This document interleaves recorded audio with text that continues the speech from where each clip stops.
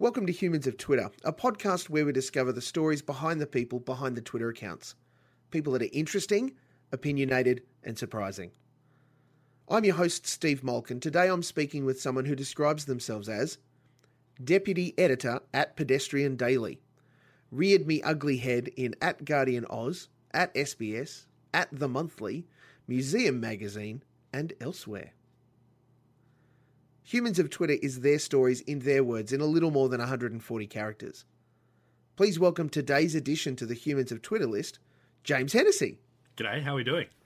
I am doing very well, James. Even better for having the chance to speak with you. But I'll start with this question for you. In social settings, how do you introduce yourself?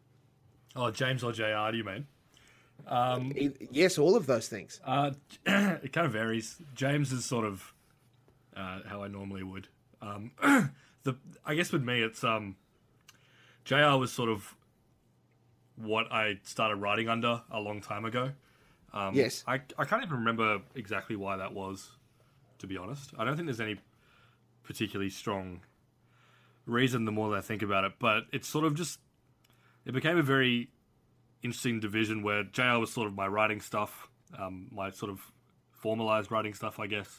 And then James was just the way I would sort of introduce myself socially, and some of my writing stuff would go under that name as well. I don't even know what the division is anymore, really, but Yes. I suppose that at some point it probably was formalized, but I've forgotten it now. But that's fine. Well, when I do my stuff now as a deputy editor at Pedestrian, I tend to be James. Yes. But when I do my freelance stuff, I tend to be JR. There's no reason for that. In fact, it's probably quite detrimental to my writing, to like the way I, hold myself normally. But you know what? I'm going to keep going with it, because the moment you admit you're wrong, everything falls to pieces. So you just got to pretend that it's all good and keep going. Maintain the rage. Maintain the rage, yeah.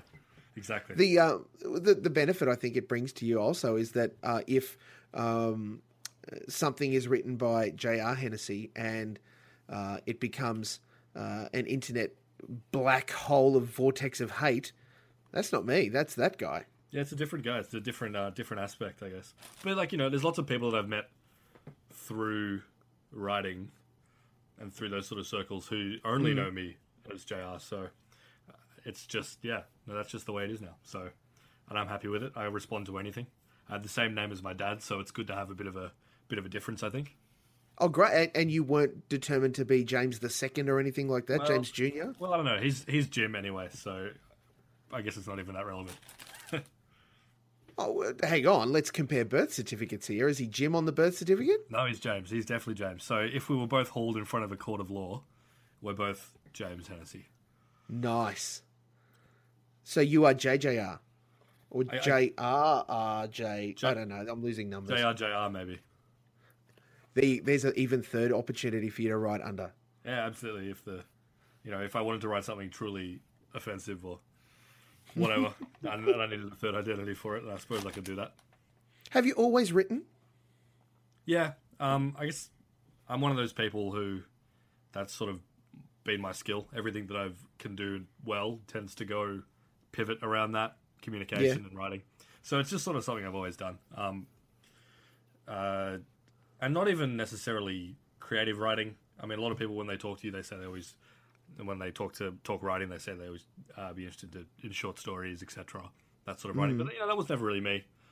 I dabbled, but it wasn't my kind of thing. It's just I've always gravitated towards non-fictional writing, comedy, that sort of stuff. I've always done that. Who do you remember reading that you think of or look to as inspirations? This is going to sound quite interesting, I think, because although I can remember reading sort of news and journalism from a very, very young age, that's sort of what I remember.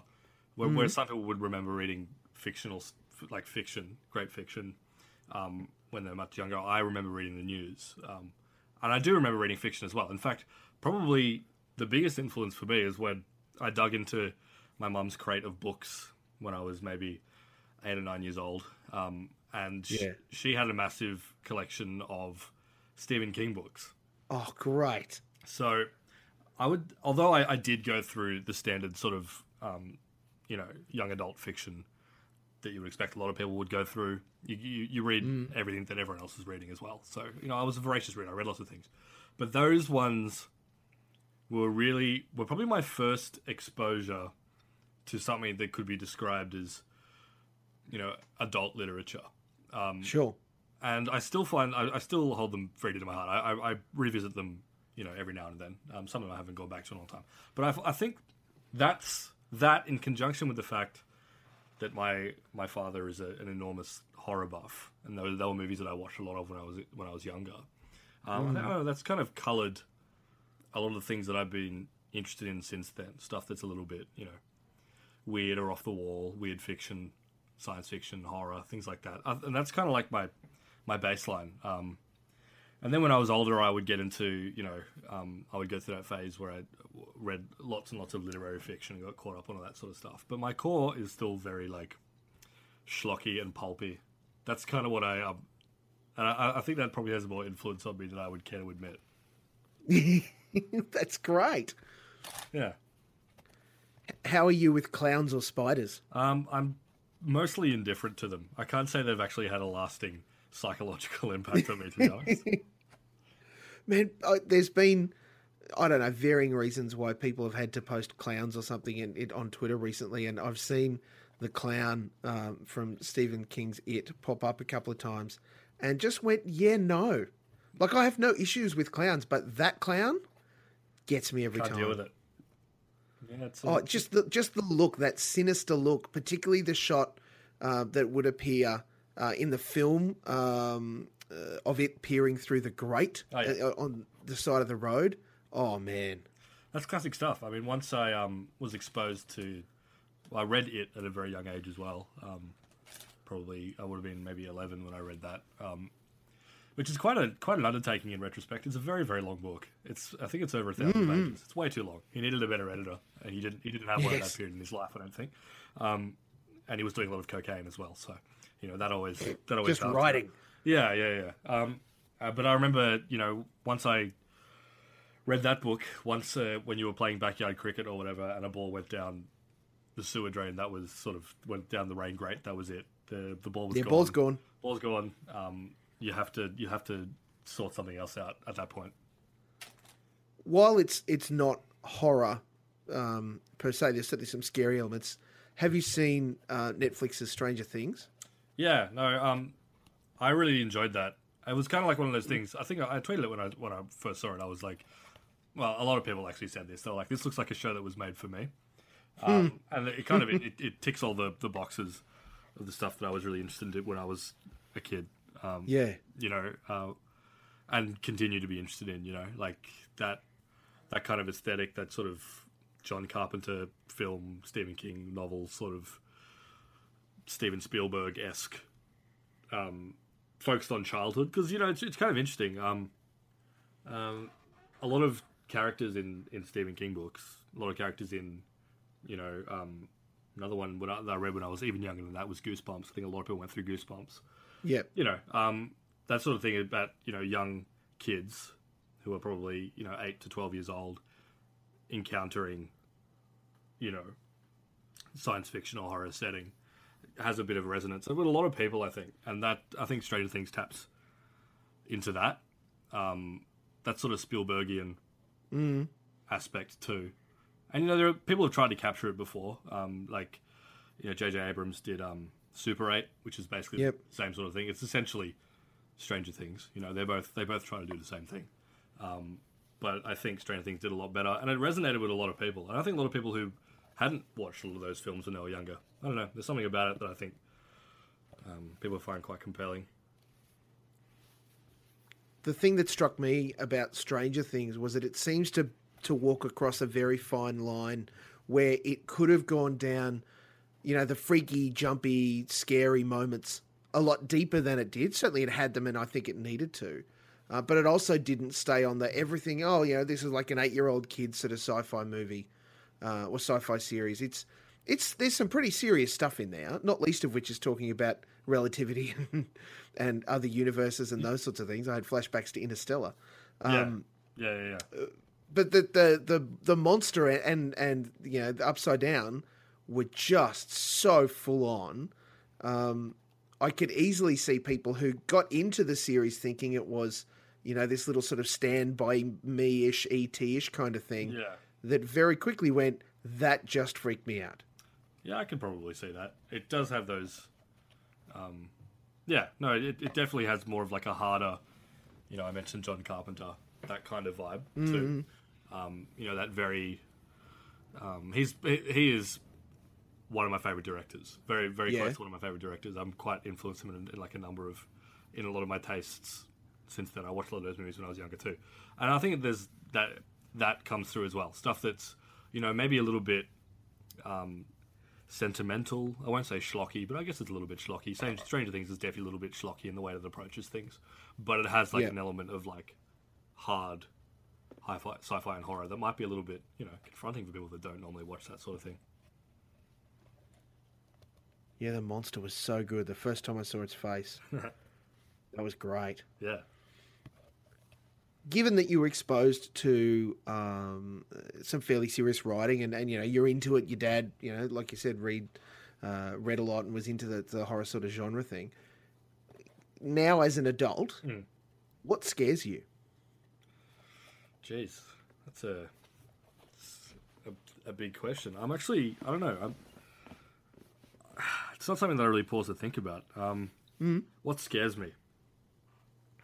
I don't know. I guess it's for my it's probably a lot of people of sort of my generation, or I guess Gen Y, millennials, or whatever, tend not to think about fears in that kind of concrete way. I guess it's a lot more abstract. We have so many financial concerns and so many we're seeing the world in upheaval, politically, socially, economically, that we don't. Our fears are externalized. They're not really. We don't really think about them in the same way. Buying a house in Sydney, that's scary. That's terrifying. Terrifying stuff in a very, very real and palpable way. Like this, we have material concerns that we need to be confronting that aren't, interdimensional monsters. Yeah, I don't know. Like for me, that's what I'm preoccupied with, and I spend a lot of time thinking about it. Yeah, I would. That would be my answer, I think. I continue to see the reports. I pay a mortgage in Brisbane for my place. That has me, my wife, and my kids in it, and I look at Sydney, and my wife has always said we're never moving to Sydney. It's too big and those sorts of things. And I kind of look at Sydney and go, well, it's not even that. I just look at Sydney and go, we would never get a house anywhere near anywhere that I got a job. Yeah, no, it's yeah, that's absolutely the case, and I kind of just resign myself to the fact that with the way that I live my life and the way that I'm oriented to when it comes to financial matters, which is somewhat frivolous, I would say very frivolous, for the whatever meager stipend I get. I just consider I probably won't ever own a house, and I've sort of just like resigned myself to that fact. I don't even think about owning one. I don't even have it on my short, medium, or long-term radar. It's just not something I think about. My younger brother actually, has bought it like an apartment, but that's based on the fact that he is a very, very good saver. He doesn't go out a whole lot. He's lived at home for a long time. I moved out quite a while ago. Mm-hmm. But that's part of his, that's something that he was very, very focused on, and something that he really, really wanted and really wanted to make happen, which I don't think a lot of people, in young people nowadays, it's not part of their must-haves like it was in the past. And a lot of that's because it's difficult.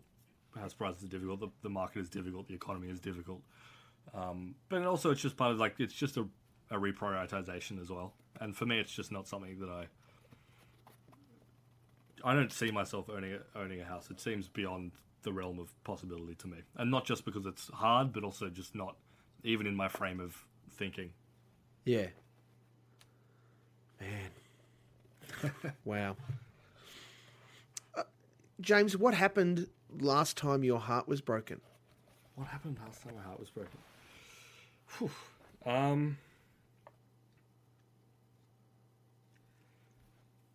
That's a great question, actually. Last time my heart was broken. Damn,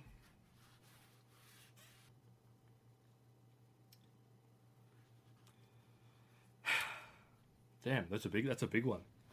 Last time my heart was broken. You see, I'm one of those people that I guess you could say I'm a bit lackadaisical when it comes to matters of the heart. That sounds really intense, actually. But it's just like, it's not something that I'm very casual and open to whatever comes when it comes to my relationships with other people. Sure. And some people might say that it's a bit aloof or like that I might have like a lack of commitment, but I don't really think about it that way. I think about it that I'm... One way that I like to always describe when I tell people is that I don't have, for example, an ex-girlfriend or something like that I don't ever speak to. I don't have an ex-girlfriend that I'm not friends with now. I don't really close those chapters on my life like that.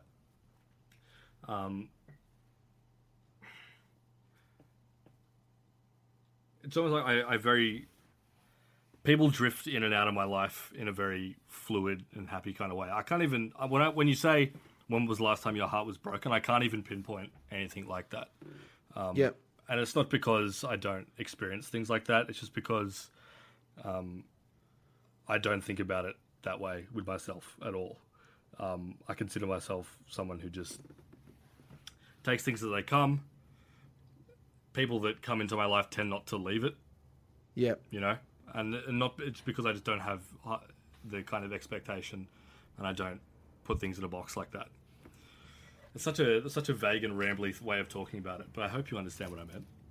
No, I think that's a fair expression of your experience. It doesn't matter what I think about it necessarily. That's how you have relationships with people, and that's how your friendship group exists. So that's totally fine. Yeah, absolutely. I think it's exactly what it is. I'm very content with things like that always. Are you did you have a gap year coming out of high school or university? I didn't, and the reason that I didn't is I knew that if I did that, I would never return to studies. Yes. And I knew that if I took a year off and went traveling, that would just set the trajectory for my life from then on. And that's not necessarily bad. I don't think that would have been a bad thing at all. And Sure. sometimes I think about that would have been really cool. I could have just gone off and started writing and things like that. But I thought, you know what, I'm going to knuckle down and I'll get a degree. Whatever. So I'm going to go to uni and I'm just going to hammer it out until I have that in my hand. And then I can go off. I can sort of untether myself, do the gap year sort of things, but with the knowledge that I've got that baseline and can return to it. And I've kind of done that. I went to uni. I was there for 5 years. I got my degree in media from University of Sydney, and then after that, I don't think I've really gotten any jobs since then that have been a direct consequence of having that degree, but I'm glad that I did it. I met a lot of great people. I learned that I certainly got something out of it, so I'm very happy about that. I can say that there are things that I learned that I did.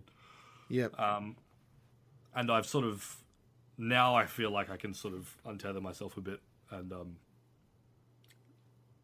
I just felt like, if I had gone straight out of school, I don't know where I would be. Maybe I'd be somewhere quite similar. But at least now I know that I did the thing that would have gnawed at me forever if I hadn't done it. What are some of your favourite places to travel to? I'm a big fan of traveling to the US. I'm a huge fan of the US. I find it Amen, brother. Yeah, I just find it a really interesting and fascinating country in a lot of ways. And I don't think there's anywhere quite like it. We often don't think about it that way because it's quite similar to us culturally. As much as we try to draw distinctions, in a lot of ways we are very similar to the Americans. But even with that in mind, I find America to be just a completely bizarre place. You know, I've traveled to a lot of places. I've been around Europe. I've been through Southeast Asia, and I love those places, and I would love to return to those places too. But last year I went to the US for 3 months, just zigzagging around from New York to Los Angeles, and I had a really, really great time. So obviously I had a really great time because you can't spend 3 months in the US and not have a great time. But I don't know, it's just something so much about that country I deeply detest and am revulsed by, and I think that's a natural response. But I find it very compelling also. What is it that you think has the magnetism, has that draw on you? I think the thing that gets me is that the US is like, you know, if Europe had been forced to coexist in one nation for hundreds of years, you know? I mean, like, obviously Europe has its own countries with its own cultures. America has so many bizarre and clashing cultures that are forced to coexist in a really bizarre way. Yeah. And there's so much variation. You know, you can go from New York to somewhere like New Orleans and you feel like you're in a totally different country. But it's not a different country, and the people that live in New York and New Orleans are forced to make collective decisions in a way that, you know, the people that live in Great Britain and, say, Lithuania are not.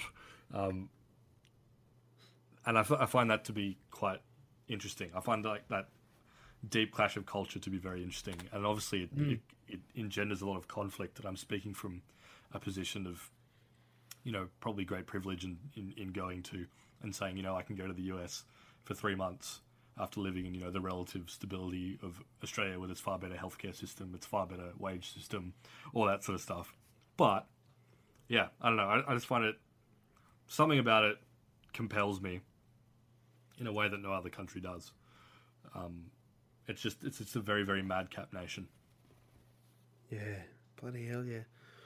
Is there a specific meal that if you were to sit down and have served to you, would say, this is America, this is the meal I have to have, and I'm in America, and I know I'm in America because of it? Well, there's one thing I did when I was actually there is I said, you know, I'm gonna go to lots of places, which I obviously did. Yes. And every time I go somewhere, I'm going to try the dish of that city. You know, I'm going to try what people say. You know, people say you go to Chicago, you got to have a deep dish pizza, you got to have a Italian beef. Yep. They've all got their own things. And very quickly I was confronted with the fact that no matter where I went, whether it was, you know, a big major city or a much smaller town, and I would ask for their regional dish, one thing that was a kind of uniting factor amongst all of them is that they were all extremely bad for you. they were all heinous meals. Yep. That could only have been conceived of with malice, as far as I'm concerned.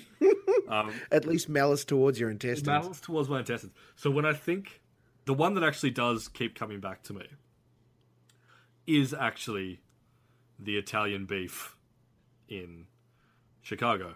And the reason that comes back to me, and I suppose you could say probably the same thing of like a Philly cheesesteak or something, just because it's it's a food that has no right to exist.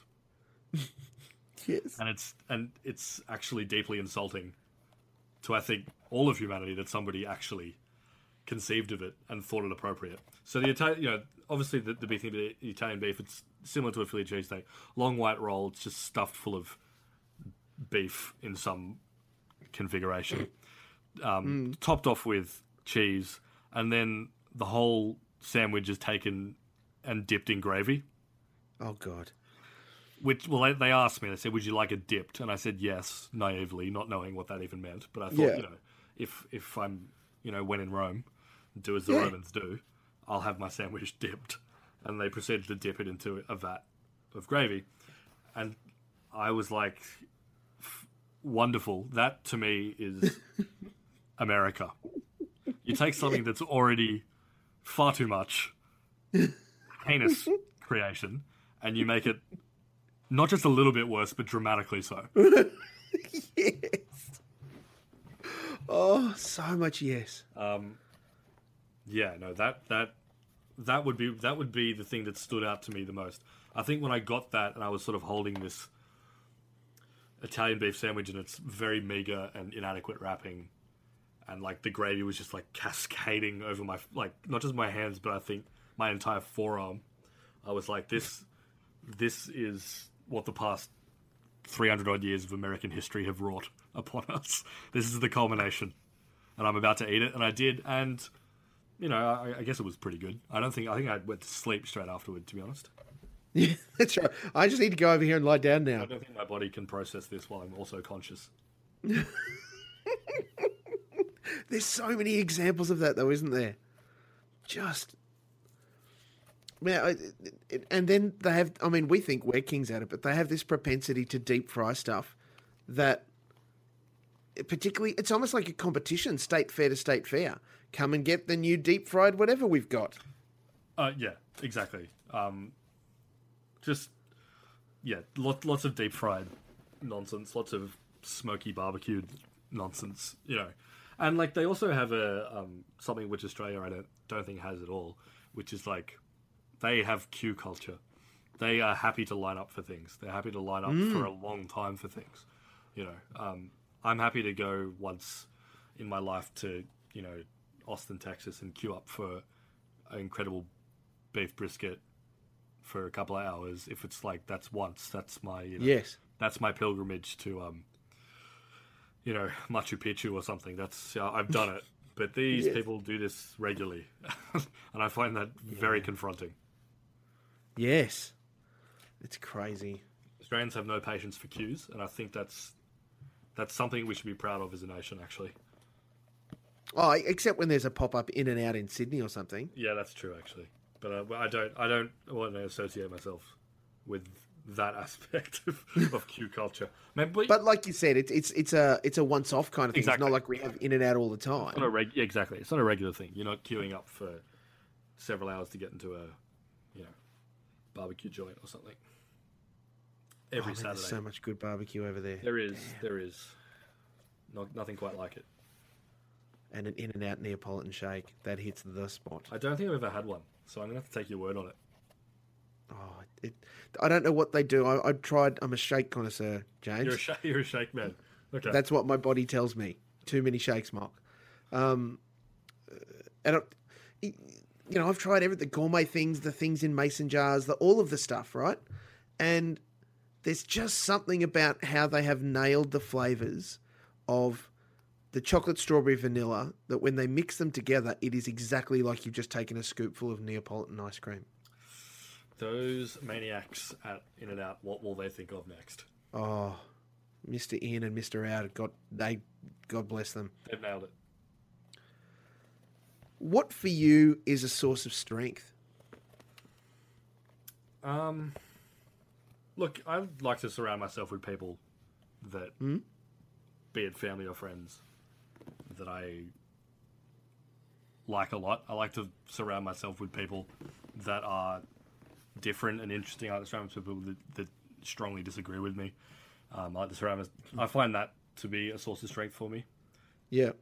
I like to be challenged on things that I think, and I think that's something that I draw strength from. A lot of my closest friends, for me, are very, very polarized from me, you know, politically, things like that. And I like that. I thrive on friendly conflict, I guess you could say. Yeah. I thrive on having people around me that can tell me that I'm full of shit, and I can tell them they're full of shit. Yeah, and having that in a way that's supportive. You have people around you that might not agree with you, but are there. I find very good. That's something that I draw a lot of strength from, I think. Just having really great support networks you can have great conversations with. Having family's great. I have a very large and very supportive family that I see quite a lot. Yeah, that's just my kind of like, that grounds me. Yes. And then from there, as long as I've got that behind me, I'm pretty chill about everything else, to be honest. Maybe some would say maybe too chill. I'm sure people have said that in the past. But that's just my pace, and I like it. Well, I guess in that framing, what one thing would you change about your life today? I'd like to be living in another country. That doesn't necessarily. I know we just rhapsodized at length about the United States, but I'd like to be living somewhere else for a little bit. It's not because a lot of people feel quite constrained by Australia and say they need to get out. I don't think that. I don't feel constrained by Australia at all, really. I'm quite happy with it. But that's just something that I feel like I need to do relatively soon. By relatively soon, I mean, I'm happy to have that happen in the next few years, maybe. That's one big thing I would do. I need something to uproot me, force me to sort of start again in a sort of a connected way. I obviously don't want to fake my own death and vanish, but I want to, I think I'm just about ready for like a change of perspective on things, and that's the one big thing I would change. I would change my location. Yep. Would you change it? No, that's not the question. In changing it, would it be something you would seek to do regularly, or just I want to have this experience in a that I can then pack up in a box afterwards? No, I don't think it's regularly. I don't feel that kind of agitation. I know a lot of people do. They can't stay in one place for a long period of time. I'm quite happy to. For me, it's just a matter of I want to see what it would be like to sort of really cut away and sort of start somewhere that's maybe a little bit unusual. And by unusual, I don't mean like crazy. I just mean, somewhere that's not your standard sort of move, like moving to London or moving to New York or whatever it is. Yes. Go somewhere a little bit interesting. Try to learn another language and just get just a reboot, a reframe on things. Sure. And I don't feel like I need to do it now. I just feel like that would be good. I think that would be a good thing for me to do that. So I probably will. Just write about it, make some money off it. Yeah, I mean, maybe. Perfect world. But I'm happy to see whatever happens. How do you feel about the public parts of your life? Because parts of your life are very public. Yeah, they are. I don't know. I feel I've always been someone who's been quite open about these things. I've been quite open, whether it's through writing or social media or even performance and public speaking and things like that. I've always been quite open about things like that, and I'm happy to talk about whatever. I guess the relationship is that I've got a little bit of a profile, I guess you could say. But not like a big one. Like I'm not I'm not a public figure really in a massive way, but enough that people know who I am if you move in certain circles. And I don't know. I find that fine. I don't really feel any conflict between my public life, public profile, and the way that my life is lived normally. I find it a little bit, I guess, surreal at times. Whenever I find out that someone knows me through whatever, be it something I've written or Twitter or something like that, I'm always quite taken aback by it because I don't really think about myself that way, and I really only think about myself as a person who is, I know the people that I know in real life, and the stuff on Twitter is a little bit different. It's a different thing. So when those two spheres kind of collide, I'm like, ooh, that's kind of interesting. But I'm comfortable with it. I don't lose any sleep over it. I'm sorry if I've guessed who this was. Wasn't it you that a whole bunch of mates dressed up exactly as for like a Halloween thing or to surprise you? Yeah, that was me. That was me. Because that photo didn't just do the rounds in Australia. No, it didn't. It went all over, which was quite. Did you know about that at all? No, I didn't. I did not know about that actually. No, I think it was a very funny prank. I don't know. I still don't know what actually resonated about it. Why a lot of people found it so funny. I think it was because people like. I mean, I don't know. People probably like a Halloween story that's has related to a costume that's not about someone wearing something racist. Like it's so rare to get big stories that are funny about like Halloween costumes that are like, I don't know. I'm gonna say positive. I'm not gonna. I wasn't particularly positive for me, but some people obviously got a kick out of it, and I don't begrudge them for it. But I don't know. I found that really funny, and I guess there was a point where I saw when that was all kind of happening, where I was like, shit. I like to be funny, but I also like to write seriously, and I do write serious stuff. And I was like, is this just my thing now? Is that like what people will know me for? Yes. Which is the answer is yes, but I actually don't. Once I thought about it for more than 10 seconds, I was like, I don't really care when it comes down to it. I can still do serious writing and have that happen. That's fine. And it's funny. I find it funny. I find it funny when people bring it up now. It's quite rare. Like, I think people, they forget about it and then they remember when when it pops up again, every now and again. Because it was a couple of years ago now, wasn't it? No, it was just last year. It was last... Really? Yeah. Yeah. Time flies. How about it? It was last Halloween. Because the photo that they were imitating was taken when I was in America, which was definitely last year. Yeah. Oh man. So you just see it pop up on social media and go, what? Yeah, it comes up every now and again. And it's just like, it was funny. Every now and again, I'll explain it to someone for whatever reason. I don't tend to just say it to people because it's something that I'm happy to allow to vegetate in the background of my life until it gets pulled out.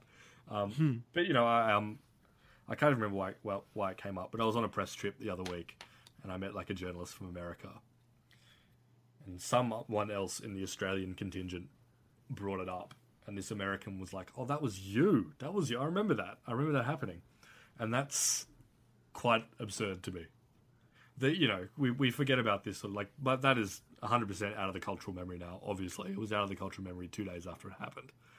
But when it comes up, people are always like, "Oh yeah, I remember that thing that went viral for a day. That crossed my feed a couple of times that day.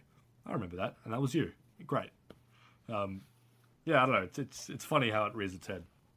It's a hell of a 15 seconds. Because it was, like you said, it was a positive thing. It was a fun thing. There, at least on the surface level that I saw it, there appeared to be no malice in it. No. It's just a bunch of friends that thought, hey, let's all dress up like James for Halloween and put a photo out there and surprise James, and we're having a great time. Yeah, so exactly. I hope you're having a good time too. That's great. Yeah, no, it's always some of the comments that were like, a lot of the comments that came up when they got posted wherever, people were like, "Oh wow, your friends must really like you, they must really respect you."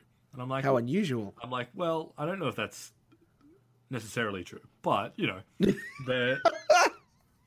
they certainly thought about me for 20 minutes or so, and that's great.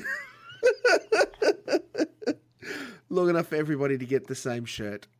Look, I don't want to even speculate on how much effort went into getting, 15 odd grey singlets. It'd be crazy amounts, right? Seriously, I can't even imagine it. To get 15 Bond singlets would take somebody at least an hour out of their day to sort that out. And for that, I I can't say how grateful I am that someone thought about me for that long. Well, we're almost at the 1 year anniversary of it. It feels like something should happen to remember the moment.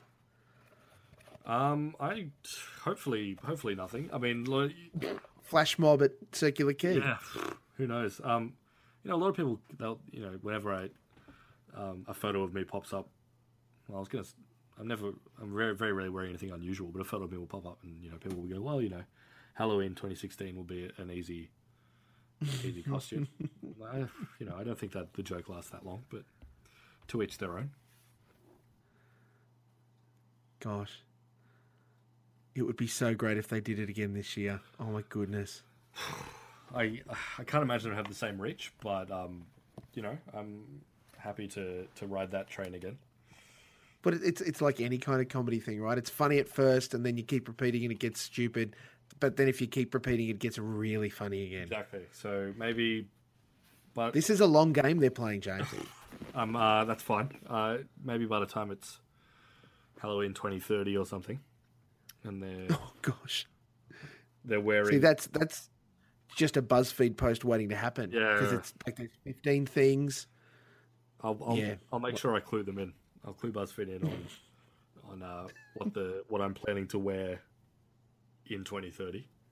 They won't need the help. No, true. It'll probably be very similar to what I'm wearing now. So there's a clue for them.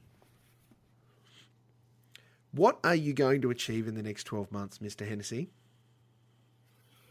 I don't know. I'm quite content where I am professionally. I'd like to write more again. One thing that I found is that when I've moved into a full-time job working in media in an editorial role, the drive to write outside those boundaries essentially evaporates. And lots of people that I talk to have the same thing. It's always a matter of when you go to a job, you always ask, or at least I do when I'm looking at a job like this, I always ask, am I allowed to freelance in the interview? I'll always ask something like that. Am I allowed to write somewhere else? Am I allowed to write? Obviously, some publications are a bit, uncomfortable with that for whatever reason. And this one was fine. When I started working production, it was like, fine, you can freelance wherever you want. Great. But every single time it's like this, it's just you lose the drive to do it. It's just like a kind of spiritual exhaustion in a way. Like I just can't corral the motivation. And part of that comes from the fact that I'm not freelancing anymore. I don't need to pump out hot takes to make sure I have food or rest. So there's definitely a death drive thing going on there. But also it's just I write 9 to 5. Yeah. Or 6 to 2, as is my actual situation. So when I get home, I'm more likely to do something else. So the next 12 months, I see myself continuing with what I'm doing, but hopefully getting back on that wagon, rehitching that wagon, and putting out some stuff. Returning to doing stuff that's a little bit longer and more in depth, which is what I used to do before. And I've got places where I can do that, so which is always nice. And I would like to do that. So for me, it's just a matter of getting back into it. Hey, James. Thank you so much for the chance to speak with you today, man. Please know the things that you've said are very special and you're highly valued. Thank you so much, man. Cheers, mate. Very clearly, you are a tweeting person. Are there other social accounts you would want people to know about? I don't really have any other ones. I do put my... This is... I don't know if it's really social, but I do have a Medium account where I post my longer form stuff, which is the same, J.I. Hennessy. And I do have an Instagram as well, which is the same, J.I. Hennessy. But I don't think anyone would find anything particularly exciting there. I'm not an accomplished photographer, and my Instagrams tend to be pretty crap. But if you want to look at them, feel free to do so. I think you just described 95% of Instagram. Well, I'm happy to consider myself among the 95%. We are the 95%. We are the 95%. The blurry Instagrams, the photo of a single beer on a table, Yeah, with some filter that's supposed to make it look good that doesn't really help. Or if you're like me, no idea how to color correct anything, or make it black and white but have this color show up only. I don't know how that works. Look, there are people who are paid money to do that, and that's their thing, and that's fine by me. It's just not mine.